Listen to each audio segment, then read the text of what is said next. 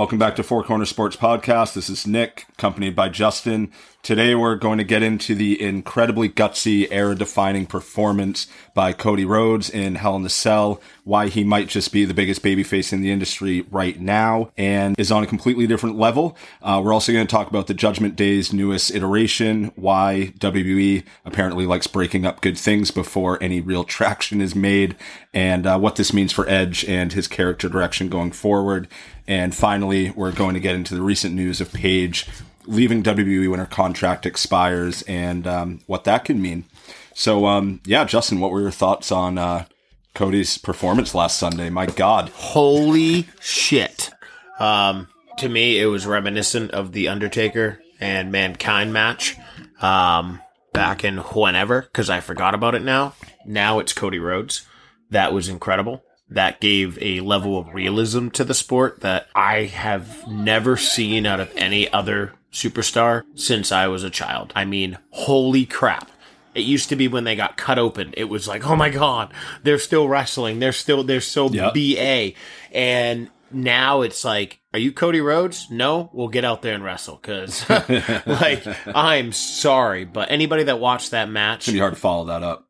Anybody that watched that match better have gotten up and gone to work the next day, because I don't give a shit how bad your ankle hurts, how bad your back hurts, how bad your head hurts. You are not doing what Cody Rhodes just did, and that should be motivation enough to get to it. Yeah, I mean, 100%. That was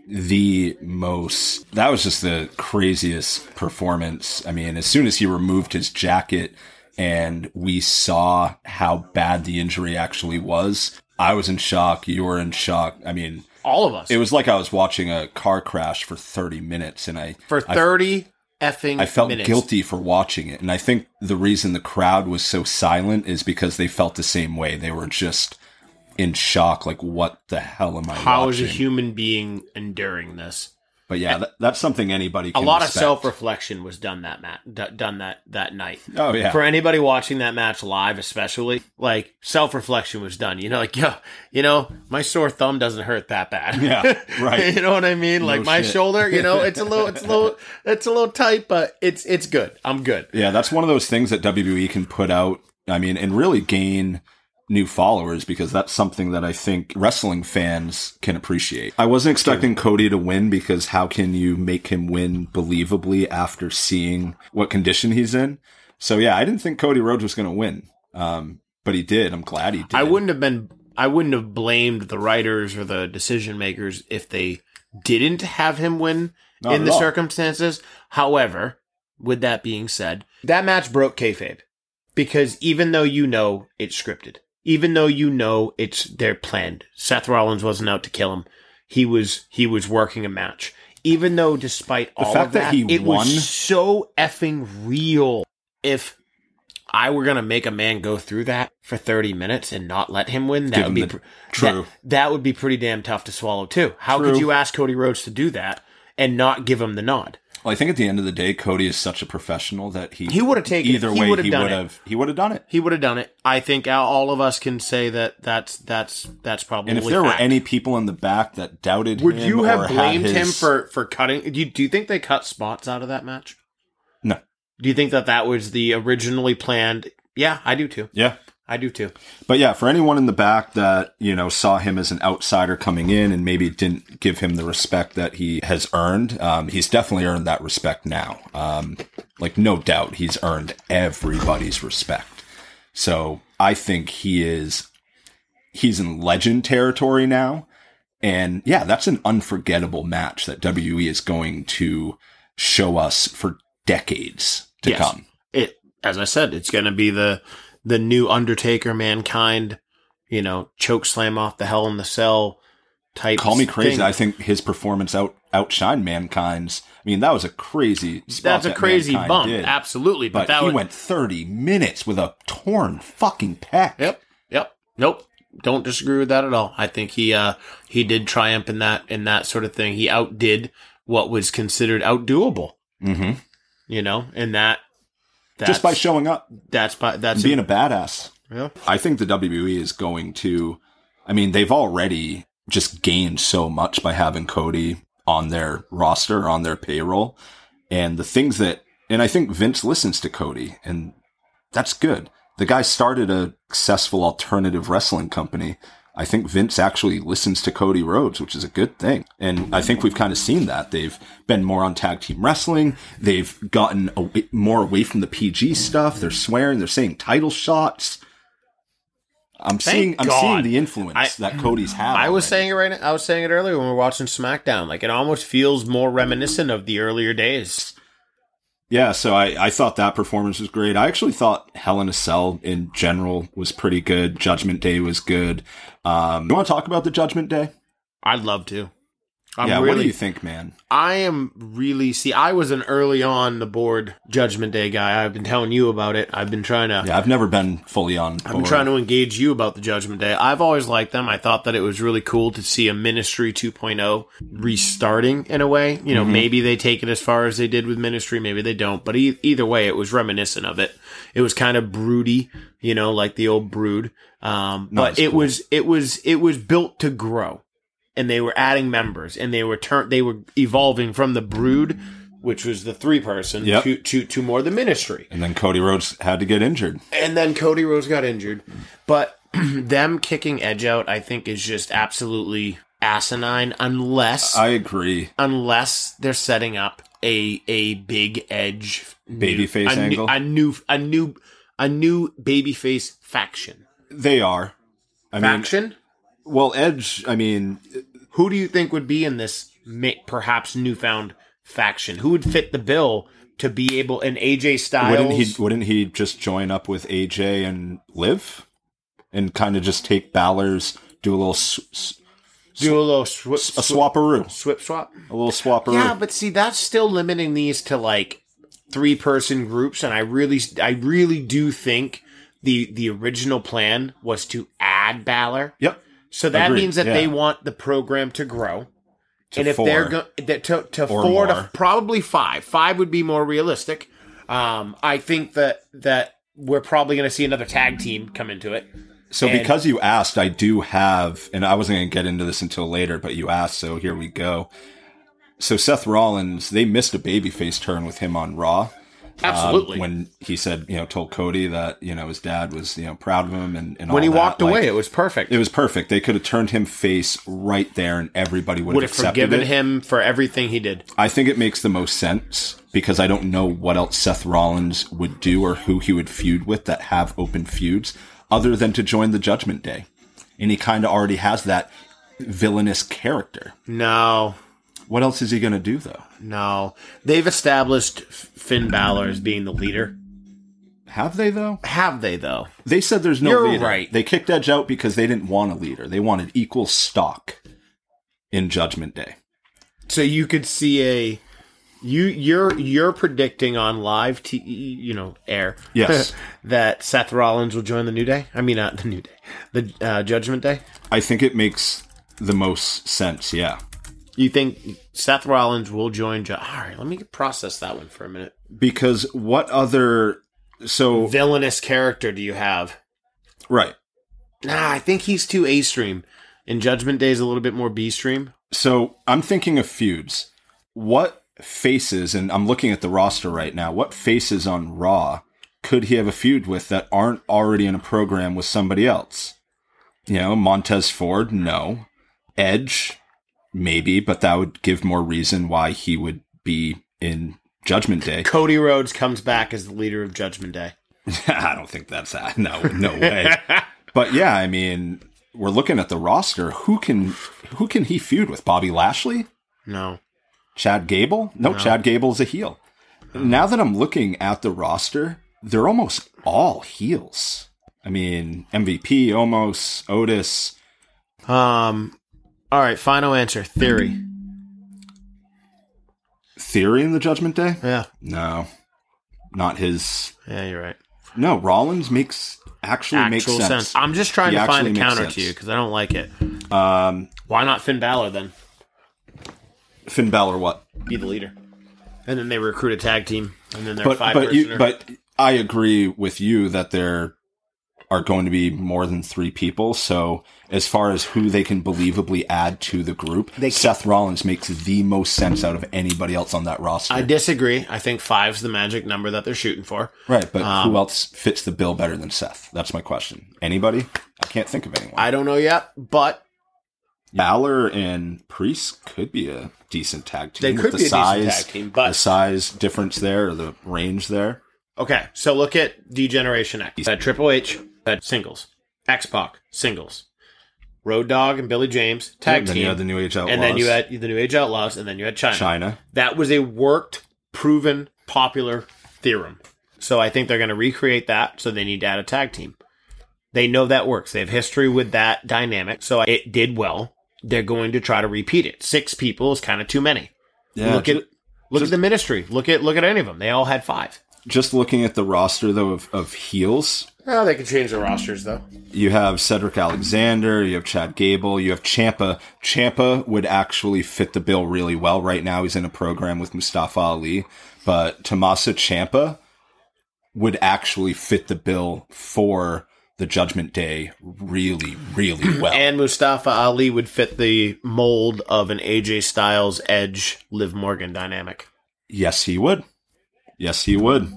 Edge name dropped Ciampa as being one of the people joining. They're like, oh, could it be Ciampa? Could it be Balor? Could it be? So they've already alluded to Ciampa joining in the past. Yeah. And he would fit the bill really well. And like you said, Mustafa joining AJ and Morgan. Yeah, that could totally fucking work. And having Mustafa Ali aligned with a guy like AJ Styles is huge. That would be great for the guy. And that would be a great tag team to rival a Finn Balor, Damian Priest tag team. Why don't we just have the pen? Why doesn't Vince just give us the pen? And maybe one day he'll listen to this podcast. I got ideas, dude. I got ideas. Call me up, Vince. See, I don't know if there's going to be a leader. I mean, I guess there kind of needs to be. Has to be a perceived leader, but it would go against their story because they kicked Edge out because they didn't want a leader. So that would make no sense story-wise. They kicked him out because they didn't want a leader or because they didn't like They didn't want a leader. That's literally what Damian Priest said. They don't want a leader. So for them to name a leader after doing that, it just wouldn't make a whole lot of sense. Yeah, Rhea Ripley winning, I don't see it. Bianca, she's never really had a proper reign with that women's championship. Bianca? Yeah. No. She never really had a proper reign, and I think she deserves it. But I think Ripley deserves it too, and I guess that would add credibility to that I find lacking in the Judgment Day. Yeah, I think Judgment Day is just lacking a ton of credibility. Between Balor, Ripley, and it got to being a powerhouse too fast. I never saw it as but that's how they act. Like they're the big bad on Raw. Yeah, I just didn't like the promos. I guess I just don't like the Judgment Day. I don't like the purple. I don't like the spooky shit. Oh, and I heard that too. I guess Edge, where the direction creative wanted to go, which Edge did not like, is they wanted to, and of course Vince, because Vince associates anything dark with supernatural. Vince wanted the Judgment Day to be on some spooky supernatural bullshit, and reportedly Edge was not on board with that. Well, that's good that they didn't end up going that way. It's not too late, man. Yeah, now that Edge is out. If Vince wants to do something, he's going to fucking do it. Yeah, you ain't wrong. And we don't have Cody anymore to tell him not to. I mean, I don't think Cody has his ear that much, but I do still think Cody's a good influence on him.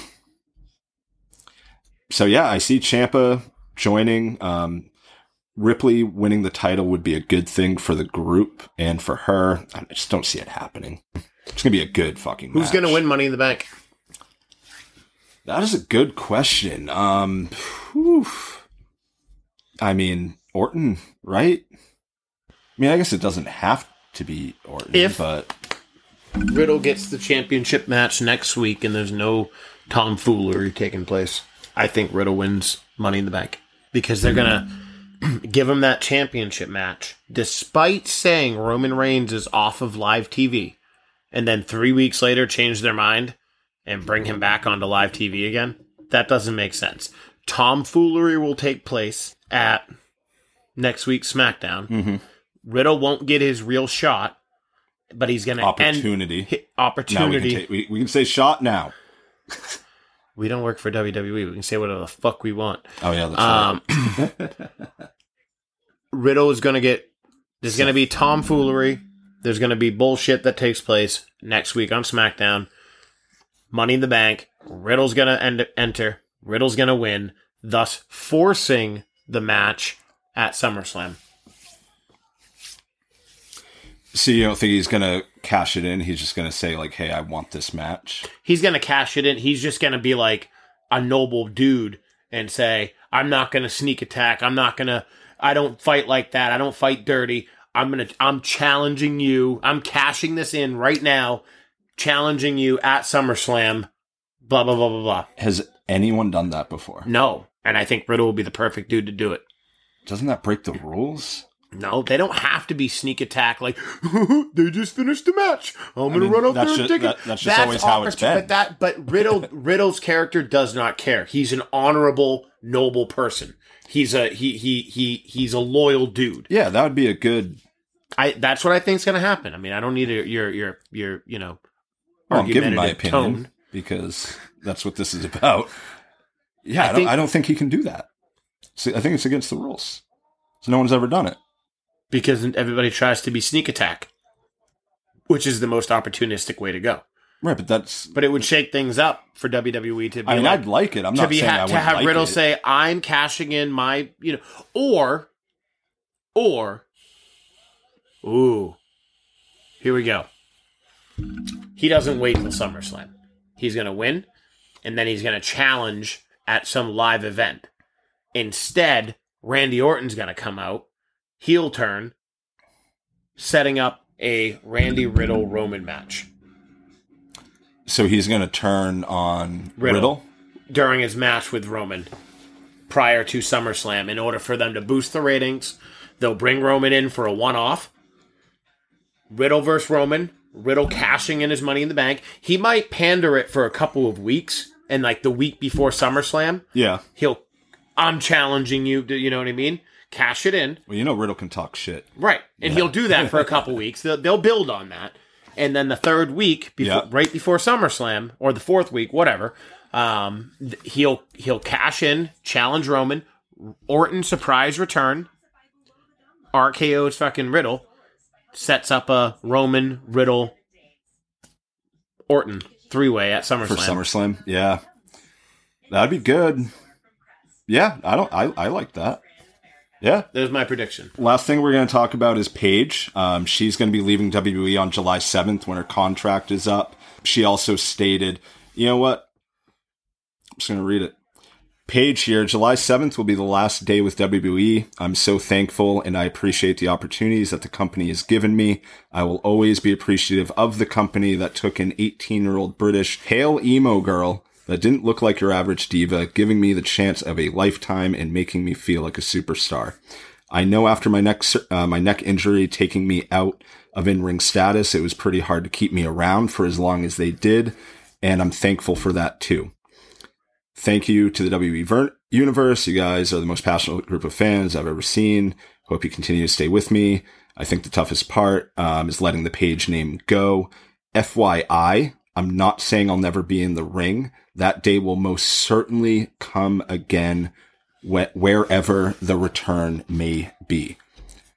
So she's leaving WWE, and they did do her a solid. Like, for all this shit, for all the horrible shit WWE does with like cuts, big air quotes, budget cuts, they kept Paige on for years after in-ring status was revoked. Why? Why did her in-ring status get revoked? She had neck surgery in 2016. She missed a year and a half and then returned in December of 2017 as the leader of Absolution. Last time we saw her on TV, she was managing the Kabuki Warriors, Kairi Sane and Asuka. But yeah, they kept her on the payroll for a long time. So, I mean, that's really cool. But I would hope that she is able to wrestle again, but she has had 2 neck surgeries. Obviously, you can never say never given Daniel Bryan coming back or Bryan Danielson coming back, Edge coming back Daniel after Bryanson? 9 years. Bryan Danielson. That's his name now. Brandon Danielson? Bryan Danielson. Bryan Danielson. Yeah. And formerly known as Bryan Daniel. Formerly known as Daniel Bryan. So, yeah, I mean, I think that if she is ever able to wrestle again, and I hope that someday she can, if she does come back, realistically, I mean, AEW is the only company that can afford someone like her. She's $1 million superstar. Just for being related to The Rock. She's not related to The Rock. Why is she $1 million superstar? Because of the position that she put herself in with Fox on, what was it? FS1. She did WWE Backstage with Fox, and then the movie, Fighting with My Family or Wrestling with My Family. That was actually a critically acclaimed movie. Like, that movie did really, really, really well. And that could have been because The Rock was in it. But I mean, he was only in it for like 10 seconds. That's it? That's it. I never saw it. Yeah. I actually watched it. It was really fucking good. And it was all about Paige. I'll have to check it out. Yeah, it was all about Paige and her journey in the indies and getting called up from NXT to winning the Divas Championship her first day on Raw from AJ Lee. And then, she won it from AJ Lee. Who's she married to? CM Punk. Where's CM Punk? AEW. Who's been talking about coming back to wrestling? AJ Lee. So that would be perfect. And Tony Khan has $1 million, and if he's going to throw $1 million at anyone, it's someone like Paige. So, that's pretty much it for right now. I mean, some other things have been going on in wrestling. What do you think's going to happen with Gunther? I hope nothing but good things, because I'm not calling him Gunther. Whoever gave him that name should be fired. Yeah, free Walter. Give Walter his name back. But yeah, I mean, that's pretty much it. Short, quick episode. Thanks for listening, guys. We appreciate you. Yeah, thanks for listening, guys. We'll catch you next week. Enjoy the rest of your week.